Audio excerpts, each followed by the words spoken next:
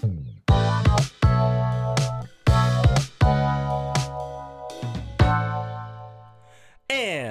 welcome back, everybody, to the Refresh Point. My name is Ben, and as always, I'm joined by my constant co-host, Steve. How's it going? Doing good. Getting into the holiday season now, so it's time to, find those little windows in between the work parties and the Thanksgiving and the Friendsgiving and the Christmas to get some Weiss Schwartz in. Weiss Schwartz, baby. It's time. And even before all of that, we got a little fun thing to do live on the air.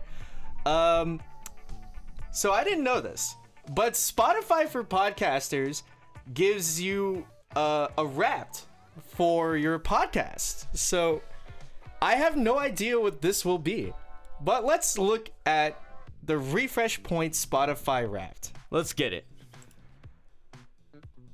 I'm just gonna read it out. In 2023, people were really feeling what you do. Man, they know how to make your ego feel nice. Ready? Let's take it from the top. Okay. All right. Our top episode was episode 4. Overlord, San Gabriel, and the Art of Burning for One. It's a great title. I love it. It was a long time ago now. We are on episode 22. Man. We have been doing this for almost a year. Yeah. We're gonna get there pretty soon. Yeah. I think we might actually be getting better at this. Yeah. Perhaps. I don't know if there's no empirical way to prove that. As apparently we're not getting better. We peaked at episode 4 and everything since then. It's been a steady downward decline. That's true. This is obviously the Spotify Wrapped, so it's only the Spotify stats, which do differ from our YouTube stuff, but yeah. It was streamed 47% more than our average episode. What? How? You Spotify gamers really loved like a very early episode of us talking about Overlord. Maybe it's just like the information. They were like, God, what does Overlord do? Wait, the Refresh Point has an Overlord episode. Yeah. It's named San Gabriel because there was the San Gabriel Springfest. There's literally gonna be an Anaheim one like that I'm gonna go to. And like we'll record another episode before like after this has happened. How does it feel to have gone global? What does that mean? We're streamed in 5 countries. Okay, I don't know about gone global, but the US was only 66% of our total streams. Holy cow. That number is not as high as I thought it would be. So shout out everybody that's not American. Very cool. Appreciate it. We expect to get the American people. That's just a given. But I mean, there's Kicks Machina on YouTube and others. Your listeners have good taste, obviously. So what else are they into? All right, you fuckers. You're about to get exposed. Your listeners' top podcast genres were comedy, leisure, and TV and film. So I guess we can confirm we are truly the clowns of Weiss Schwartz. Welcome to the Clown Point. My name is Clown. I'm joined by Honk. I'm the straight man, and you just deliver the punchlines. Yeah. Your top music genres were rock, pop, and rap. I mean, that tracks, right? That tracks. I'm disappointed in you for not listening to jazz. Sorry. It's all right. Give a shout out to our biggest fans. All right, let's see who our biggest fans are. Are they gonna dox? Are they gonna dox you guys? We're a top 10 podcast for 23 fans. Nice. 23 of you couldn't find 10 better things to listen to. I'm both proud and disappointed all at once. No, come on. We're a great podcast. We're fantastic. Right? We're top 5 for 19 fans. So the 23 of you that couldn't put us in top 5, like, come on, man. Step it up. Is there really 5 better podcasts? Oh, man. Drum roll, please. What is this going to do? This is going to be the top 1. 8 people. We are the number 1 podcast. Let's you fucking go. Let's fucking go, Our dude. 8 most committed Spotify listeners, thank you from the bottom of our heart. We don't do it for any other reason than for you guys. And the top fans listen to us 1.4 times more than our other listeners. I'm not really sure what that means. 40% more. Huh. Just like 40% more replays, I guess. You know, congrats to you for enjoying the sound of our voice. Yeah. I mean, like, Ben's voice is very aesthetically pleasing, if I can be honest. Sure. It's his demon laugh that's not so pleasing. Yeah. I'm sure. Thank you for sharing your podcast with the world. We made something just for you. Oh, they made something for us. Okay, I'm sure it's great. Go celebrate with your feds. Oh, it's like celebration images. Nice. Cool. All right. We have created 1,100 minutes of audio for you to listen to. And it's all about an anime card game. We did which it, we lads. would do. We would not spend 1,100 hours recording anything else. So Thank you to everybody who listens to us on Spotify.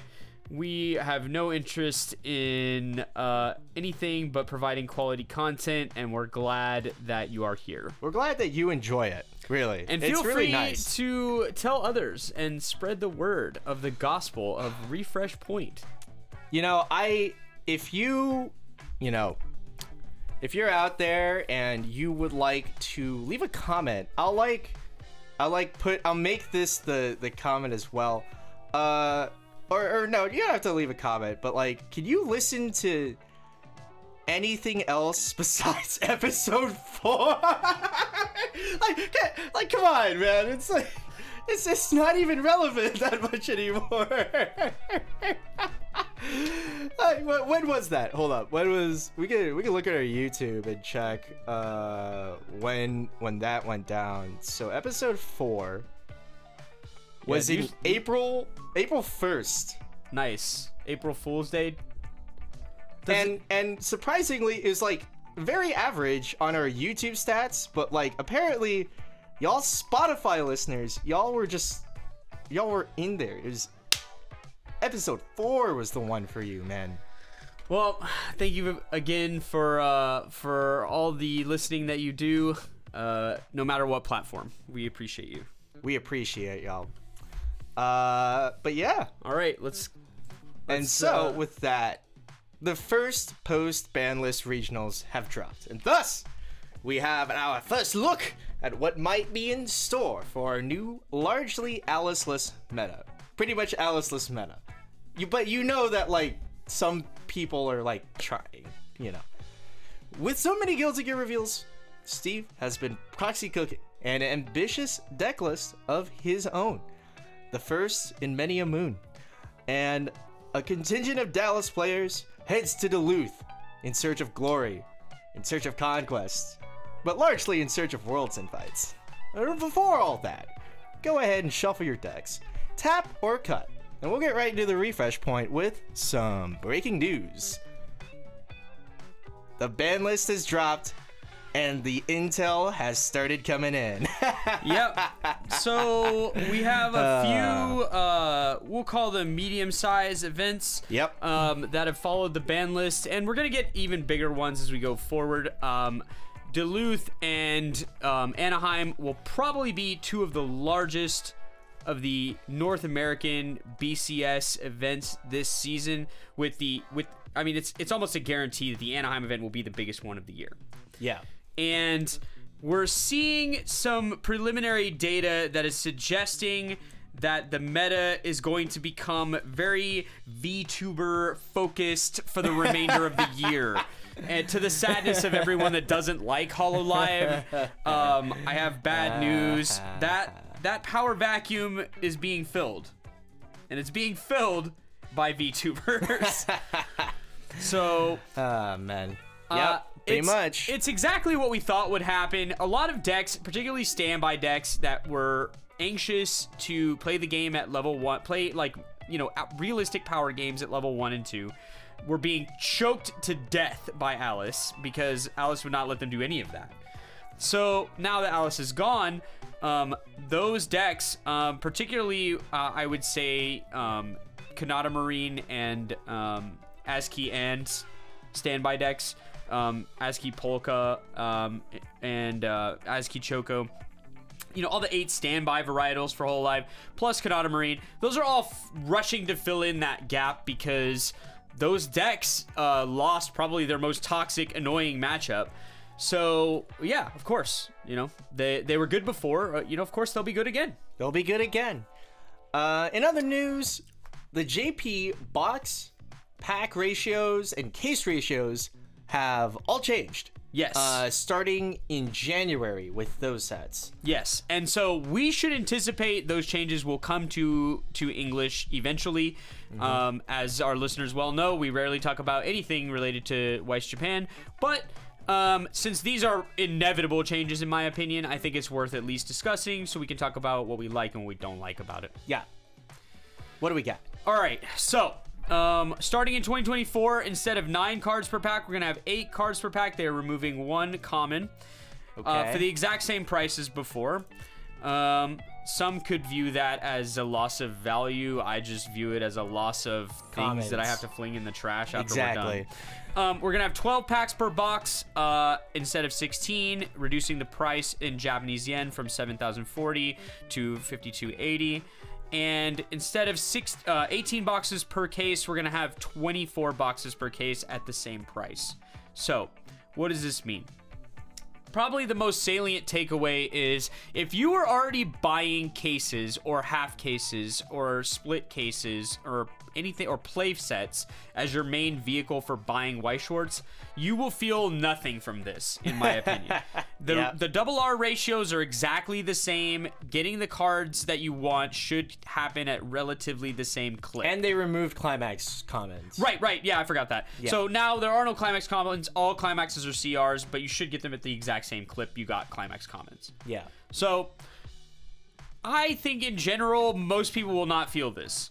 Where this sucks is your 1 box Magic is probably a little lower than it was before. I mean, you're just opening less packs and less packs per box. Yeah. So your chance of just randomly ripping SPs is probably a little lower now since we have 6 more boxes per case. And we didn't change any of the other ratios. So your chance of just YOLOing boxes and then ripping is gone down slightly. But the boxes are cheaper now, so your cash will go just as far into the case as it did before. It's just like a box availability versus, what you can crack. That part of it's gone down. So if there's a negative takeaway, that's the negative takeaway. Buying 1 box and trying to YOLO into SPs, the percentage of that happening is dropped. But in every other metric, I would view this generally as a win. There's just less chaff. And the last case in box change was meant to address a similar problem. This just kind of takes it even further. And it's honestly for the best. Like, as a person who buys mostly cases and split cases, I have to throw away fistfuls of cards after every single case opening because there's just no reason to keep 20 of something. And anything that can reduce that waste is a win in my book. Hey man, you never know. I thought all of these Overlord red cards were useless. And then suddenly, a set 2 came out, and these Vampire Brides became part of the meta. Yeah, there's always the chance that can happen, right? You don't have to throw away cards. I mean, you can keep them all. But I mean, speaking as a person with finite storage, had many sets. Yeah. We gotta keep a tight, heavy lid on the amount of random commons and uncommons. So after the triple play sets, we're just, I mean, by the handful. So yeah, if you're ever looking for free cards, you want to pay some shipping, I got you. For sure. Last bit of fun little news. All right, I've committed. Just 3 of y'all are already going to Worlds, including you, probably. So like, I'm just gonna go. Refresh points going to Japan. So if you want to say hi and you happen to be in Tokyo, I guess we'll be there. Yeah. I will be there regardless. Okay. So like, I mean, there are things in motion that can't be reversed at this point. The reason we're phrasing it the way we are is because there's some sticky issues in my passport, but hopefully those Bushiroad will be kind and they will accept me once I get my passport renewed. We just have to wait on that always truly reliable American bureaucracy. Yeah. I did have somebody tell me one of the locals said one of their relatives got theirs back in 4 weeks. Yeah. So I'm hoping by Christmas we'll have it in hand. Perfect Christmas present. That'd be great. It'd be really cool. Yeah, along with an email from Bushiroad saying I can go. Yeah. If we get all that, my stress level will go down by a full half. Yeah. So, hopefully. Yeah. And if not, we'll do the podcast from the front of the Bushiroad headquarters while I flame them. It's just like, I mean, we will be. Yeah. There won't be any other solution. I'll have to do it. They'll make me do it. We will both be in Japan. We'll record a podcast in Japan. And not only that, we didn't talk about this, but I want to make it special a little bit.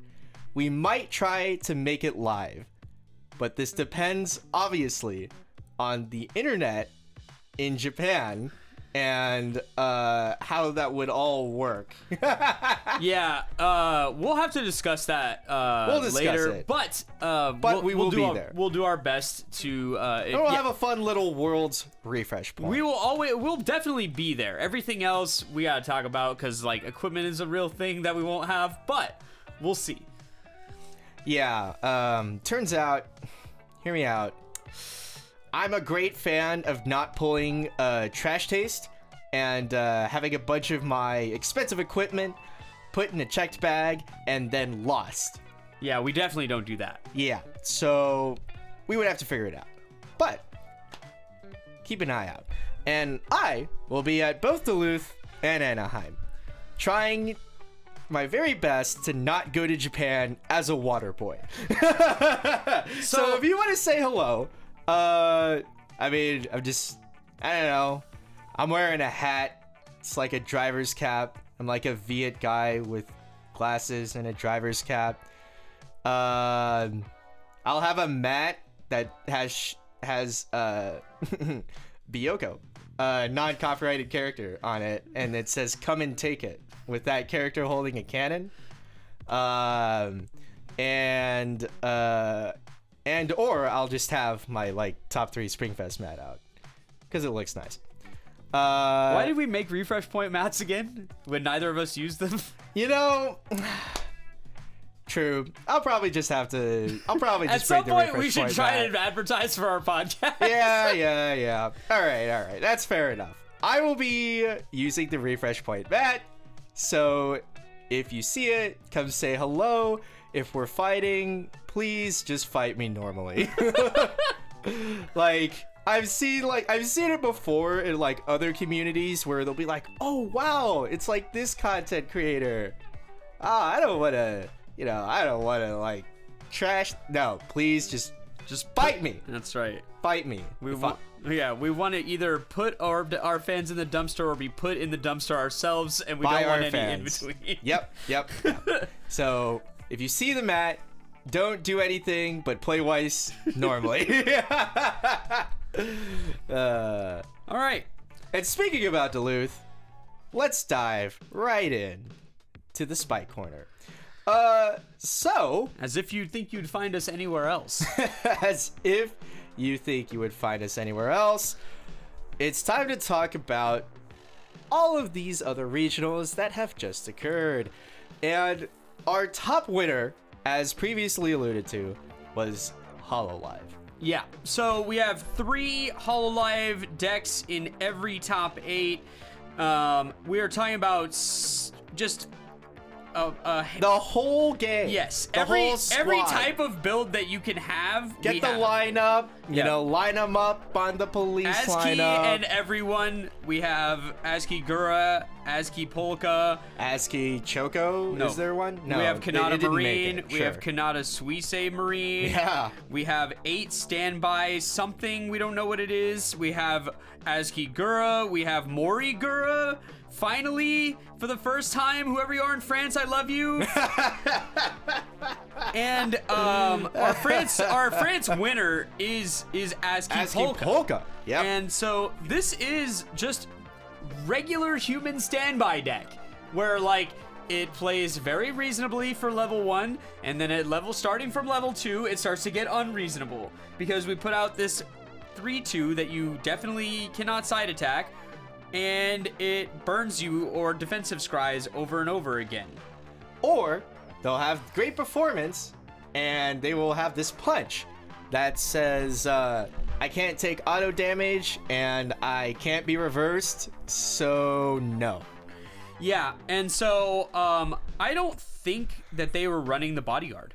Oh, they're not. Okay. And so Not this list. This list doesn't have the bodyguard. Every time I don't see the bodyguard, I'm a little surprised. But I guess it's clunky. I don't know. I mean, it's a little clunky. That and combination feels really solid, folks. Like maybe I need a HoloLive player. Comment in whatever you're listening to this to on. Comment to me why the bodyguard doesn't get played. Because I feel like you should run one of this thing in every deck. Because there are just some decks that cannot tolerate this card at all. Like if you're against Avatar Bar Standby and they put this thing down, it's just like, okay, like now I have to figure out how to get the bounce if it's even possible to get, and it's just like, I don't know, it makes the game so much more complex. Well, there is the factor that what is it? There is the factor of the event being an event and not inherently easy to add to your hand. Sure. And that might be like a level of inconsistency that is intolerable enough. Yeah. And to be fair, Luna does say defensive scry. Yeah, defensive scry, no side attacks, which is super annoying for some decks. Like, And it's gonna be like a 13 that will burn you on reverse by for ditching. one. Yeah, by ditching. Ditching. But like, what do you have as standby hand? So The great power of this card is that first line where it says they can't side attack, because Overlord has no way to manage this card. Like on their turn, if they're level 2, their choice is don't attack for every lane that one of these is in, because otherwise you're gonna get anti-change countered. And so like they really like got to stick them up on you because there's no way around it. If they have 2 of these things, it feels intolerable. yeah, and they have the Kanata Dancer to Yes. just make sure that Yes. even if they stand by to the back, you know, they got the sauce anyway. Oh yeah. The Kanata Dancer. It's all good. Yeah, no. It's Yeah. either dances in the front row to a lane you don't want, or it dances a back row to the front row and makes you have to deal with it. And so it's just a very nice card for the deck overall. This zero game looks exactly like every zero game that you would think. We've slotted one of the freezer just to slap ASCII Gura decks, and yeah, I mean this is a very reasonable deck that has great upside. Another cool winner, Avatar. Turns out, if you just attack your opponent many, many, many times, they will die. Yeah, so we're seeing quite a few Avatar decks show up. They're all sporting the same top end, which is the Ozula top end. And then we have multiple Toph level 1 games, and then we have a build here that's actually 8 standby. Yeah. So these decks are all trying to do something very similar to what I would say this is similar to Gura, where we have a deck that doesn't particularly care about doing anything in the mid game or early game. All it wants to do is generate huge amounts of resources, and it can, because it's basically leveraging the Avatar State Aang for free stock, and then in the green builds, they are churning that Avatar State card over and over again with the level 1 Clock Swapper. It clock swaps on play, and it clock swaps on death. So it's the Steve special, where, you know, the Steve from Toronto special, not me, clearly, where you, because I'm not going to think of good ideas like this. So I'll be honest with you. My strength in the game lies from playing it. I am horrible at building decks. Like, bless these people for putting this stuff together. Yeah. And so, but even I can put this together where it's like, okay, we clock this thing, we get free money, and then it dies, and then we put it back in our hand, and then we get another card, and then we do it again next turn. Yep. So that gameplay loop's really solid, works really well. So it's just a deck with a plan. Like, it just wants to get to the end game. And not only a deck with a plan, with Alice removed, the early game becomes infinitely more palatable. Yes. And because of the plan that it has, even if they're at 2, I mean, wherever you're at, if you're in the range of 6 attacks, then why not just try to kill you? And I think that obviously 6 packets is kind of on the low end of what they can generally do. Yeah. Like, no, but if they're just sitting at 2, yeah, and they have like resource and health to spare, like, yeah, they might just let like 5 attacks rip for fun. Yeah, for sure. Like, they can let it rip any time of the game, and it's just like a question of triggers, what you think you can land, that sort of thing. But like, open lanes is open season. If they can land stuff, they're gonna land it, and if they build a huge lead, the game feels cursed, because you know at the end game it's gonna be just bombs. And it's kind of cursed the other way too, because their finisher needs reverse. But if they won't play to the board, and they're using JCs and like weak characters to poke you, you're not gonna be able to run it in. Like, they won't let you. And so when you hit the end game, you're gonna have these like not level 3 characters against Azula, and that's tough. Now, the saving grace is they do need to clock themselves repeatedly. Yeah. So if we get to an angle that we can hit them and to any amount of health at 3, like, that is at the very least some limiter. Yeah, and this is another great spot for the Luna, if the Luna can stay on the board, because you're poking them when they try to poke you with Sokka, you can poke them back with Burn 1. And that can be very annoying to your end game while you're trying to like push it across the finish line. Yeah. Overlord is still around, predictably. Yeah, it's flirting with the top 8 in every event. It's not winning. But it's close. Thing that does not die is Slide. Ever. As it turns out, we got to keep the entire level 2 package. And hear me out, if we just keep hexproof and we keep any way that can get to that package reasonably, the deck still works. Yeah, so we have a win here for the deck that we believed was the strongest of the And Murin varietals, which is Standby. And then we have a top 4 for Milim Murin and a top 8 for Two Soul Murin. So literally all of the things that we talked about, except for Milim, obviously. We discussed Milim briefly. We talked about it. Yeah. Just like, I'm not a fan, but like, turns out, man, it can get the job done. Anything into Muron can get the job done. Yeah, I think And Muron is the salient part of the deck. Everything else is kind of just getting to And Muron. Honestly, and the funniest thing too is like seeing like the multiple different endgame ideas just like continue on.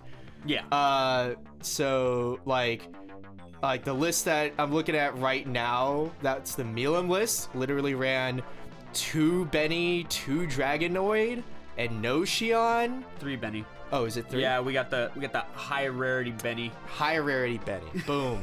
So 3 Benny, 2 Dragonoid, no Xion. And 2 Shuna healers. Yeah. Yeah. So, yeah. Taking the game reasonable.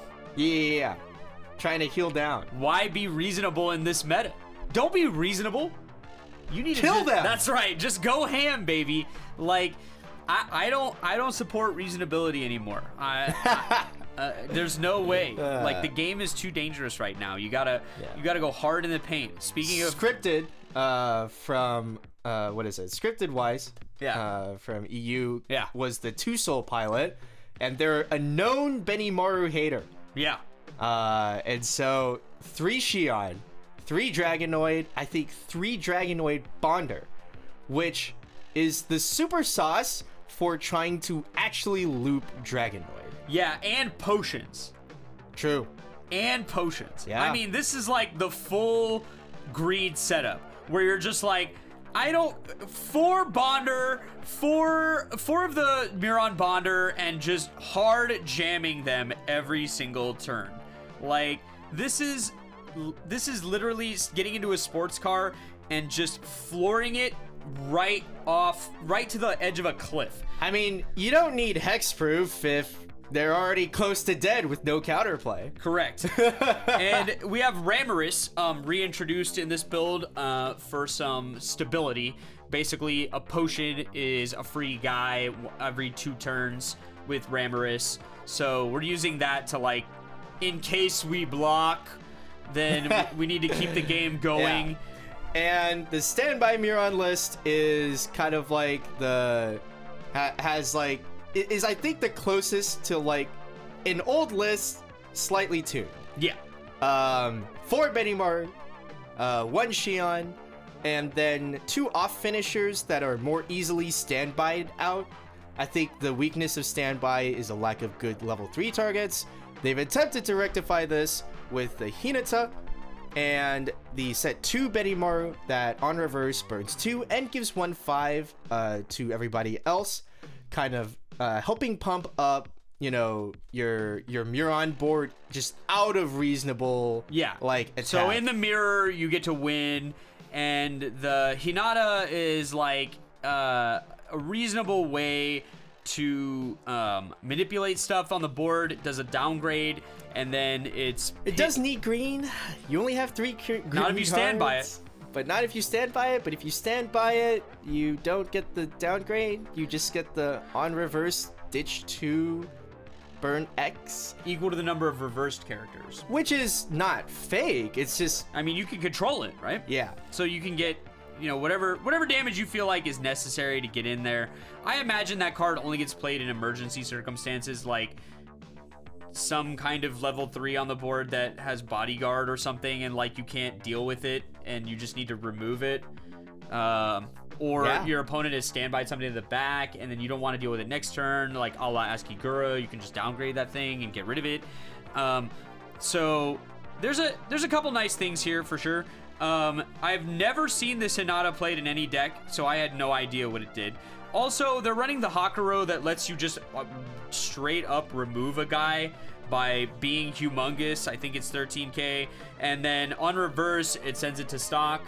So that's a nice piece of removal for sticky targets that have encore that you can't get rid of. You're just like, okay, we'll go away forever. Like, it's a standby list with a lot of standby hate. Yes. We want to be the only one on the board doing stuff, not you and not anyone else. Yeah. So, although I will note to all of the non-great performance players, your Lunas are level 0. And our handy dandy Ricky, which we like to search when we're at level 2 so that we can make sure not to strand ourselves, does let us discard to bounce a level 0 character. True. This build has 1 Ricky. It's funny. It's definitely something. They have 3 Shuna Rickys and 3 Hakuros, you know. Yeah. It's like I said, it is the most like old list tuned to standby. Yeah. A little bit. Yeah. I would say that. Pretty much. And so Slime just kind of got away with still being a top meta deck. We did it, lads. Yeah. And yeah, there's some other, fun stuff. Quince is always kind of on the edge still. Yeah. Morigura exists. So Ador Itsuki won Singapore. Oh, true. And so, this is a direct consequence of Alice leaving the meta. Yeah. This is a deck that literally can never beat Alice. It loses at every point in the game, and it has no way to deal with Alice's compression at all. And Turns out Quince doesn't have a stock swap. It's not even that so much. It's that, obviously, but also compounded with the fact that even their level 2 Slayer card that they played, needed more to get over Alice. It wasn't just jam this thing and solve it. They didn't have any cards that were jam this thing and solve it. So, other than the anti-early to memory. So, it was just a very cursed matchup in general. But now we're back, right? We can just incinerate people with our extremely dangerous finisher. Yeah. Speaking of trying to incinerate people with extremely dangerous finishers, 7 Deadly Sins in Australia got second because it still can work. However, it did lose to Slime, which, if you think about it, makes a lot of sense. It's also worth mentioning that standby Mirren deck that it lost to had 2 memory counters. And 3 Shunas. There's no way. There's just no way. Can't play the game, and Betty Maru, there's just no way. Can't play the game, man. No. Help me. Bro, you could have... Oh my god, it's even worse. I just realized. Yeah. You could have double Shuna and the Betty Maru. The Betty Maru gives your front row Shuna another 1/5 power. Yep. So even if you can try to get a power pump on Escanor, you still lose to the memory backup. You still lose to the memory backup. No, it's cursed. Matchup's cursed. It's cursed. Yeah, hate that. Congrats for getting second. Honestly, you had to navigate probably quite a few. Maybe you were able to navigate all the slimes correctly. I mean, there were no other slimes in the top 8. That's crazy. Nope.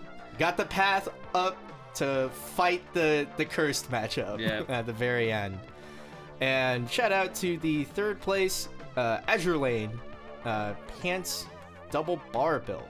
Yeah, so this is an attempt at trying to get the best of every single world in Azure Lane, where we want the level 1 reasonable combo, but we also want the back row brainstorm combo, but we also want a 3rd combo to kill the enemy. Yeah, it's the most fair of their finisher combos, where it's just pay 1 and pitch 1 on attack to burn 2.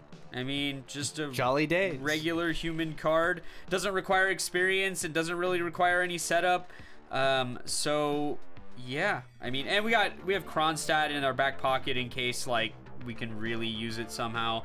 But yeah, for the most part, this is kind of just a deck that is really heavily leveraged on advantage. So yeah, I mean, congrats. Yeah. Great job. Very cool.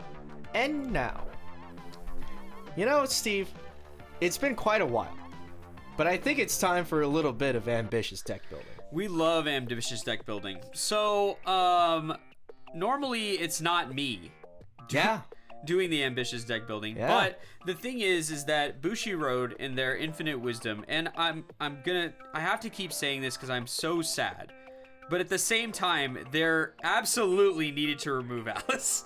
I cannot stress enough that I am not mad that they did it. It needed to happen. But that doesn't mean I haven't been playing one deck for the last 8 months, and now I'm completely rudderless. So yeah, I know. I saw you int it on Overlord for 3 weeks and just absolutely get body. Yeah, the thing is I'm searching for a Worlds deck, and so I need to sample all the sets that I haven't been playing for literally months. Even though these decks existed, I just wasn't playing them. Yeah. So I did play Overlord for a few weeks. I have some thoughts about Overlord. Maybe those can wait for another podcast where I can talk about Overlord and what I think its strengths and weaknesses are in the meta. But I'm very excited because although we haven't seen all the cards, we've seen 90% of the cards. Enough for me to decide that this This Guilty Gear thing has got legs in the meta. It's got some legs. I think it's got some legs.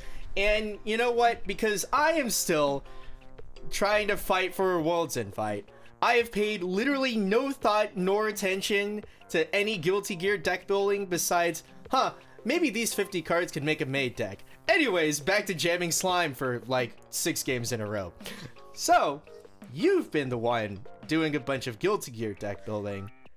We've decided on Kai and Ramlethal, or sorry, Kai Kiski and Ramlethal.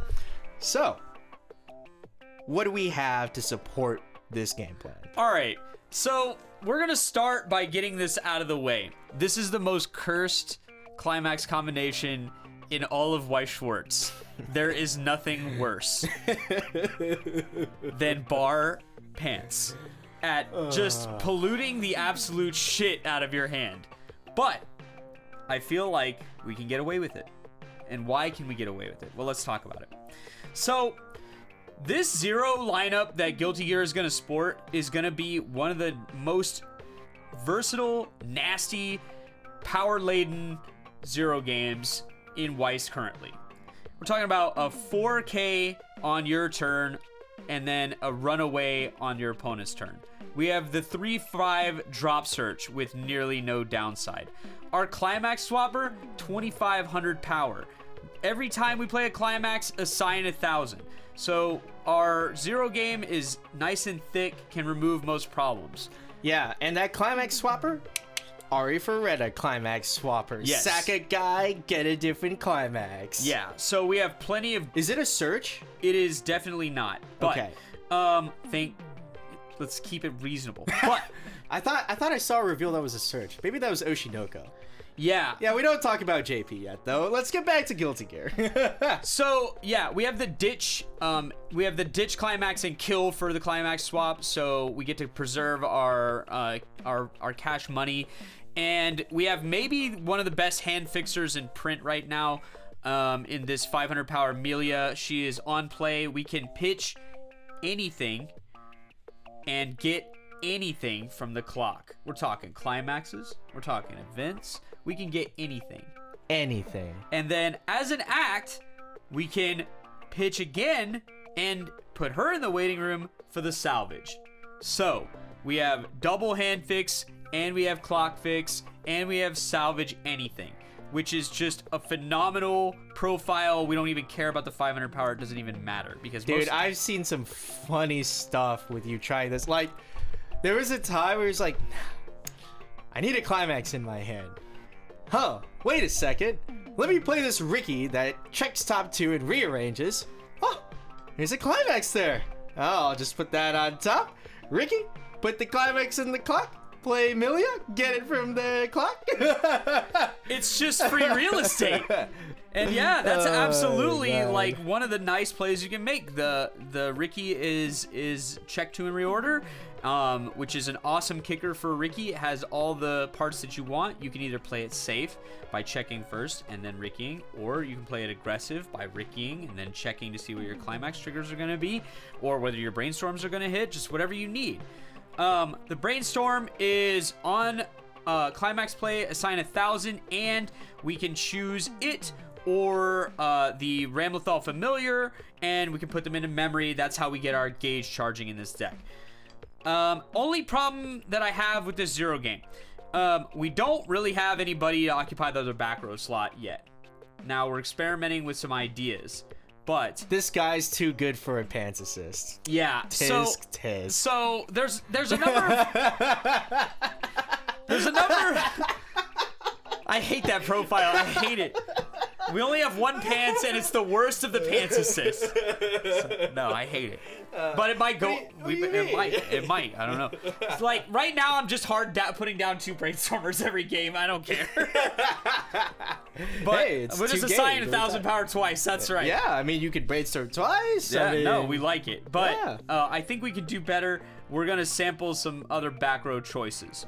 So, what do you mean you don't want the guy that gives hexproof and then 1/5 if you trigger a soul trigger? I mean, we have a decent amount of soul triggers. It's possible we could proc that, but realistically, I mean, it's just going to be straight chilling and giving hexproof, which I don't know if that's enough with the rest of the deck. We'll see.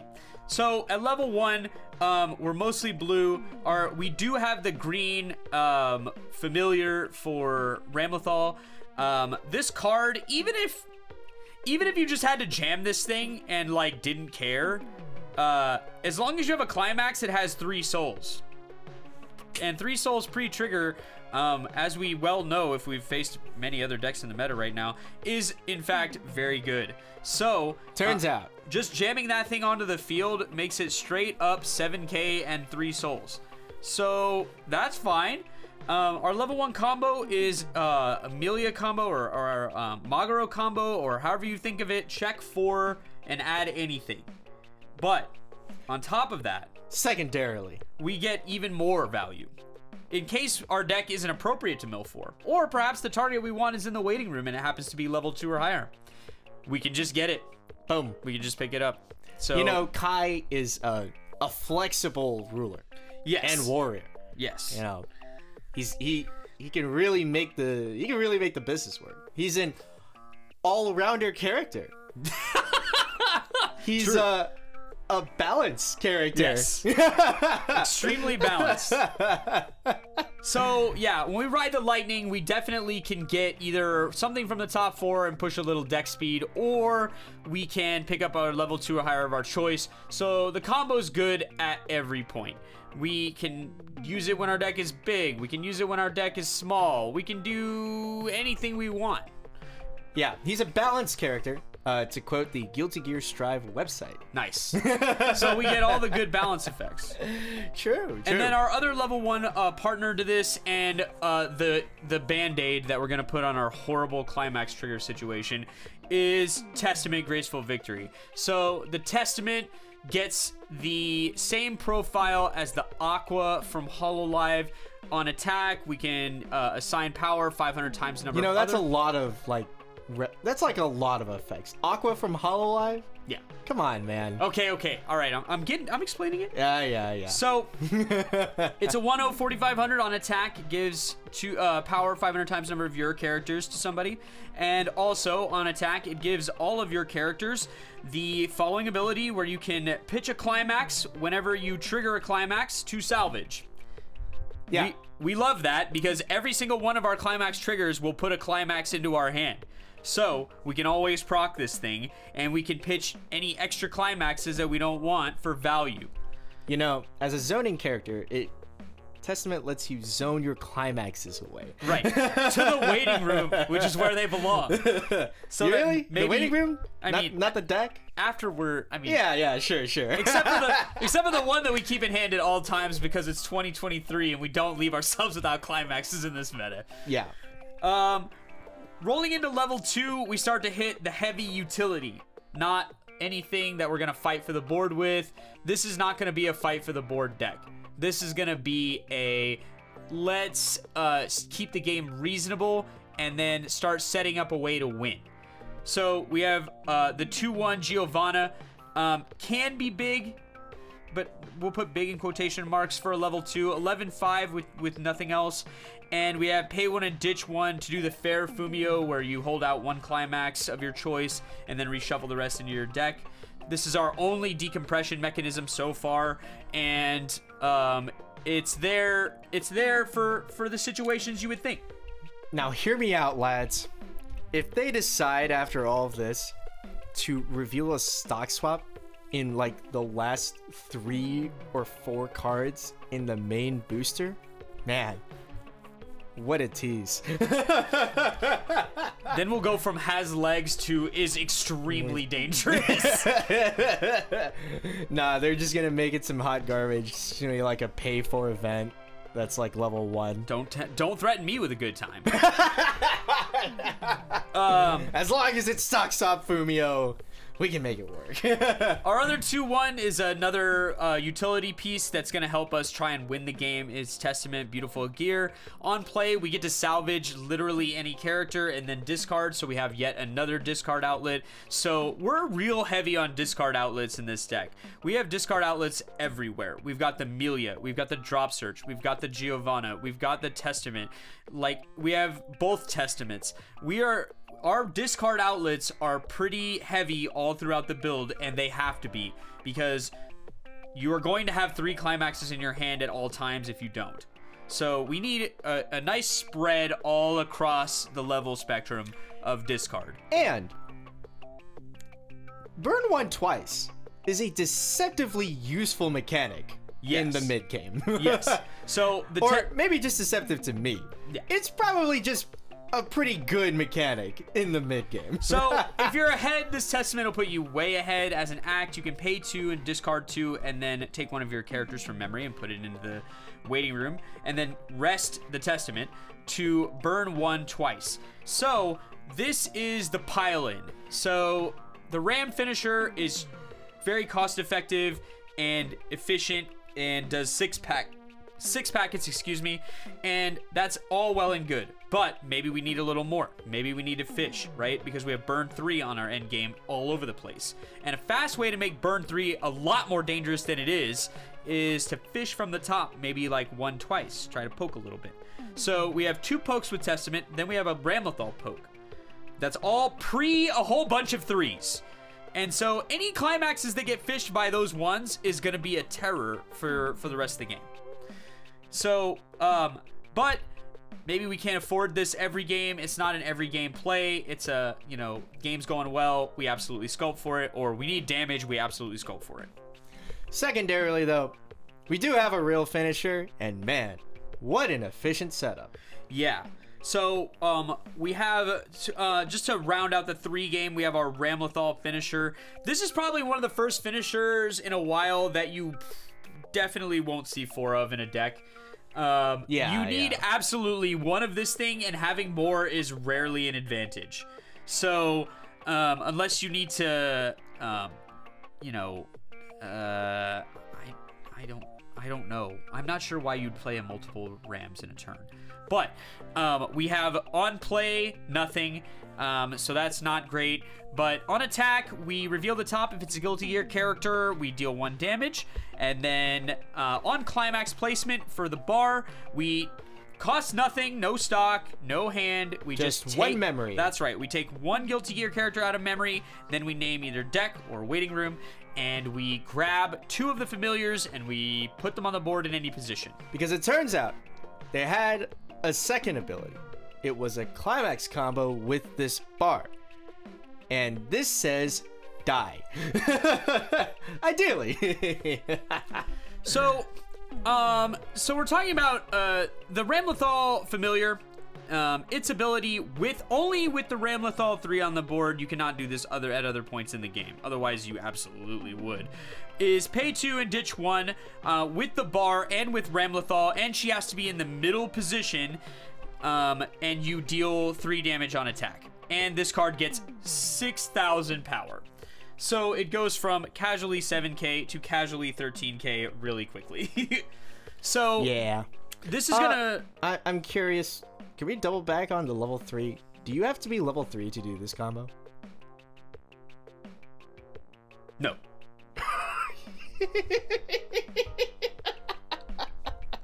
Yeah, carry on. I mean, so not to belabor the point, but I think this set has standby. Yeah, pretty sure. So yeah. Maybe this isn't ambitious enough. Maybe I was too reasonable. Yeah, anyway, maybe you were too reasonable. Our only other level 3 in the build is Faust, which is a 4 more early play, heal to stock, like a very regular card. Yeah. It makes sense that you would build a deck with Kai and Ramlethal. You yourself said that you weren't that great at deck building, and according to the website here, these balanced characters, their moves are easy to use. If you're debating who to play, you give them a try. Well, yeah, I think there's definitely some straightforward play here. The thing is that the cards I mentioned don't round out the whole deck. We have to slot things specifically to deal with the meta, right? Because that's what we're talking about, the world's meta. Yeah. So, Anti-early punch. yeah, we gotta have it. Memory punch. We gotta have it.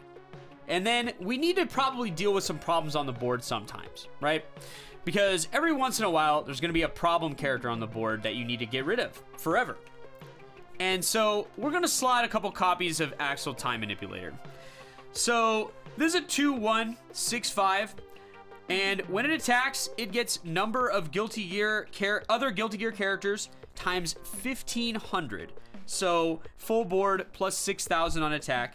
And if we have the willpower and resources, we can discard a card and we can send one of our Guilty Gear characters from memory to give it an additional 2,500 power, and on reverse, put that character on top of the deck. What is that good for? It's great for... We're hitting the sweet spot for power now. 14-5. Yeah. And, like, come on. There's going to be a climax. 15-5. And then if we have the Ramlethal Brainstorm. 16-5. Now we're above most counters and most level 2s or 3s. So, including Muron. Correct. Including Muron and including Kaneda. So these are the two main targets to remove with this card. And Luna. We want to, if there's a problem character, to the best of our ability, we want to try and remove it. And putting it on top of their deck and then poking them and putting it directly into their clock is a very fast way to do that. Although I guess if you played the Giovanna Clock Bomb, that would also technically get rid of the Luna. Yes. That's true. And you can't even decide not to send the Luna to clock. You have to front it. Yep. Yeah. There are some ways, right? Sorry, I just... No, yeah. That Luna's a funny card to me. It's like, it's so good... Unless they've got the juice, and then it's like, you got me. You had level 0 things that annoyed other level 0s? It's kind of cringe. And so, because I don't prefer Overlord, I have been playing it, but I do respect it, and I resolve. Also, if there are all these standby decks, right? If I just can't find any inroads into the board, and I have to have inroads to the board, or perhaps my opponent has standby 2 Guras and is threatening me with ultimate annihilation. Well, we got a card we can sculpt. Yeah. And we're gonna solve that problem. It may kill us in the process. But we may choose the nuclear option if forced. And so, what's our nuclear option? We're gonna rush down the whole enemy board. How are we gonna do it? We're gonna do it with Ino Megalomania ×1. Just 1. We love Ino. And not as much as Daru Ino, but we do love Ino. No, we don't love Ino because our first Guilty Gear was the first Guilty Gear, and that character is real toxic. But well, we love this Ino. We definitely do. So 1/0 4,500 on attack. It gets power. Who cares?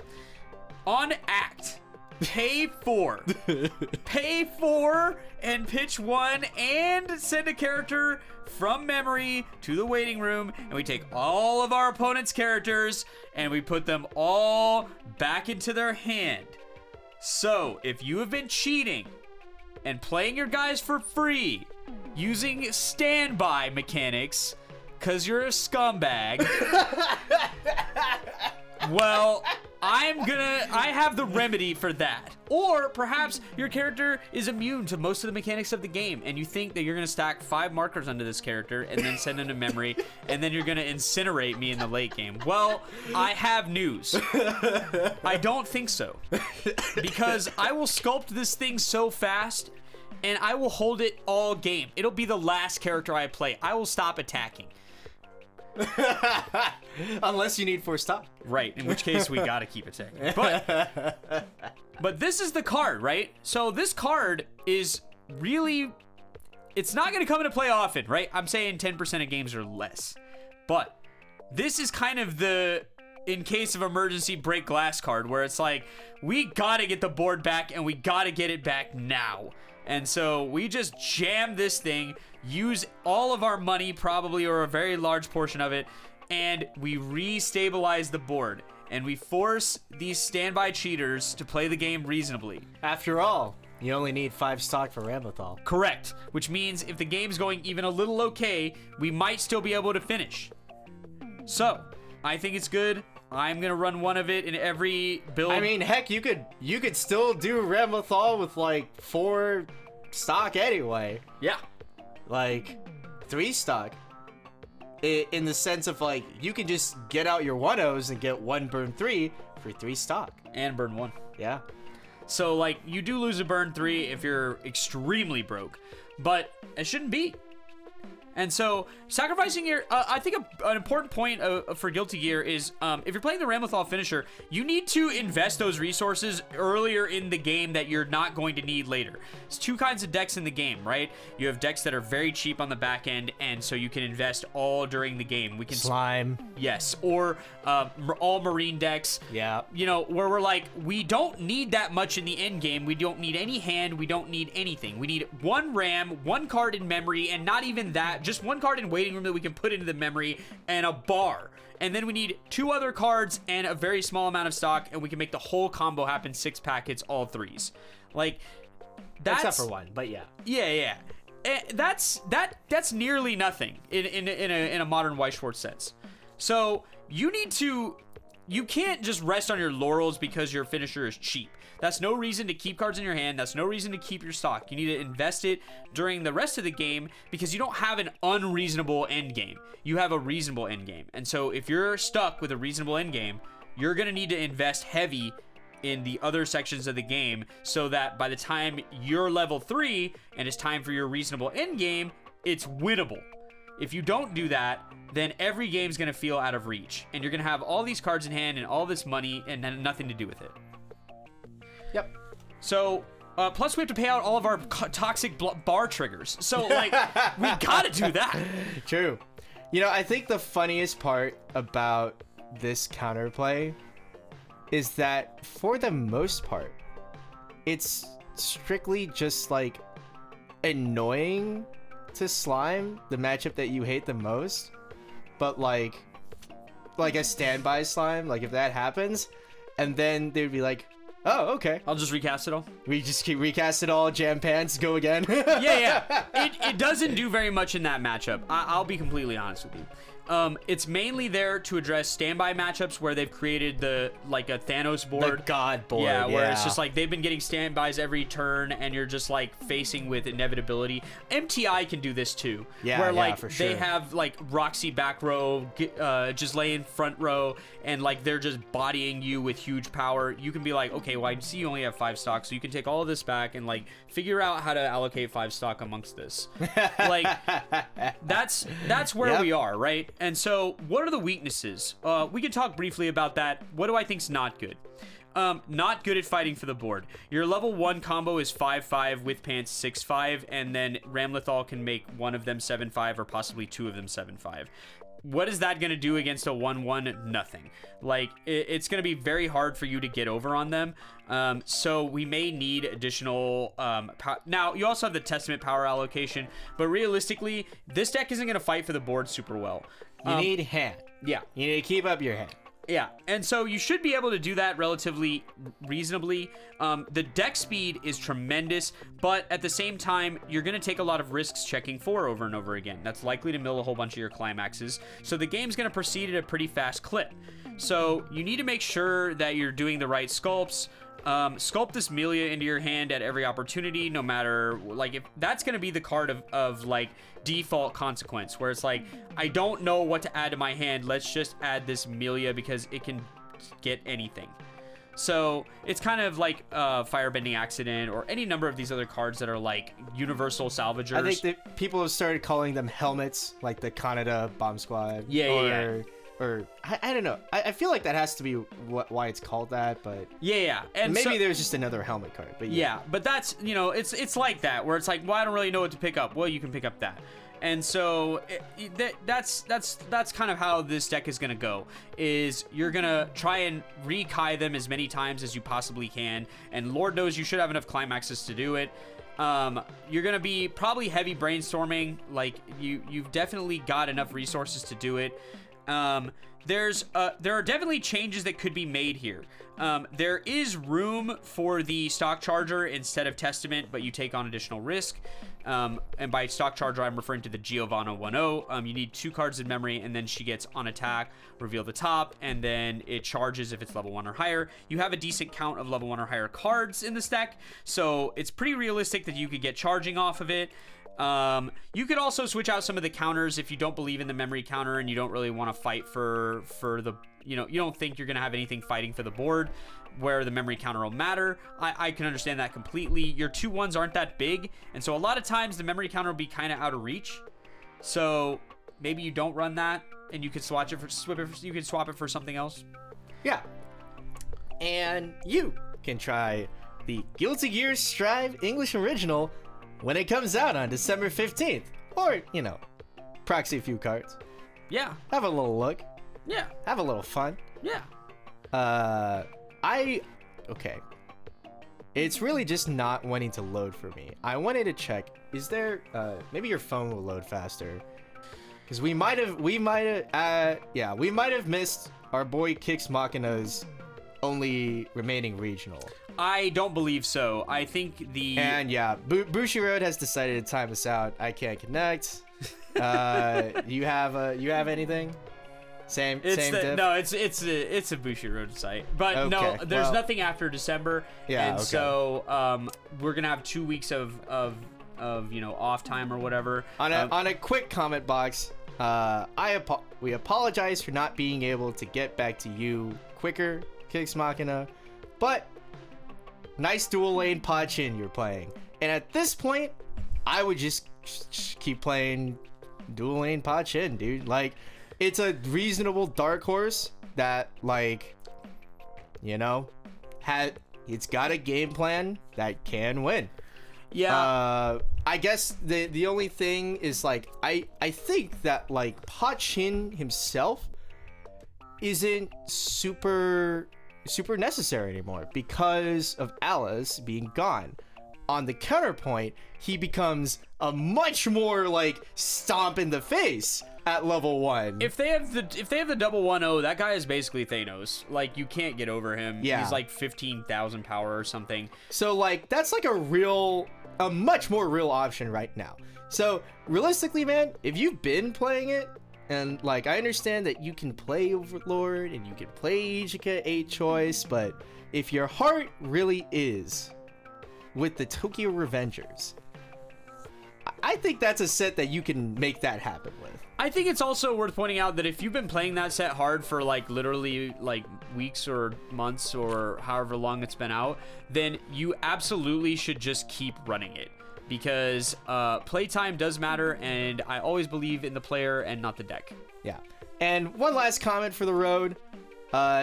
Jessica notes that if we don't know what to play, there is a Sao deck that burns 4.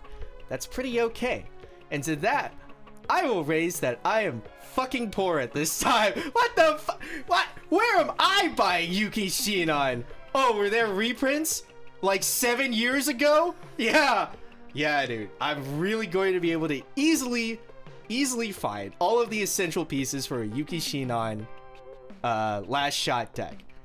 That's definitely something that I can do quickly. Yeah.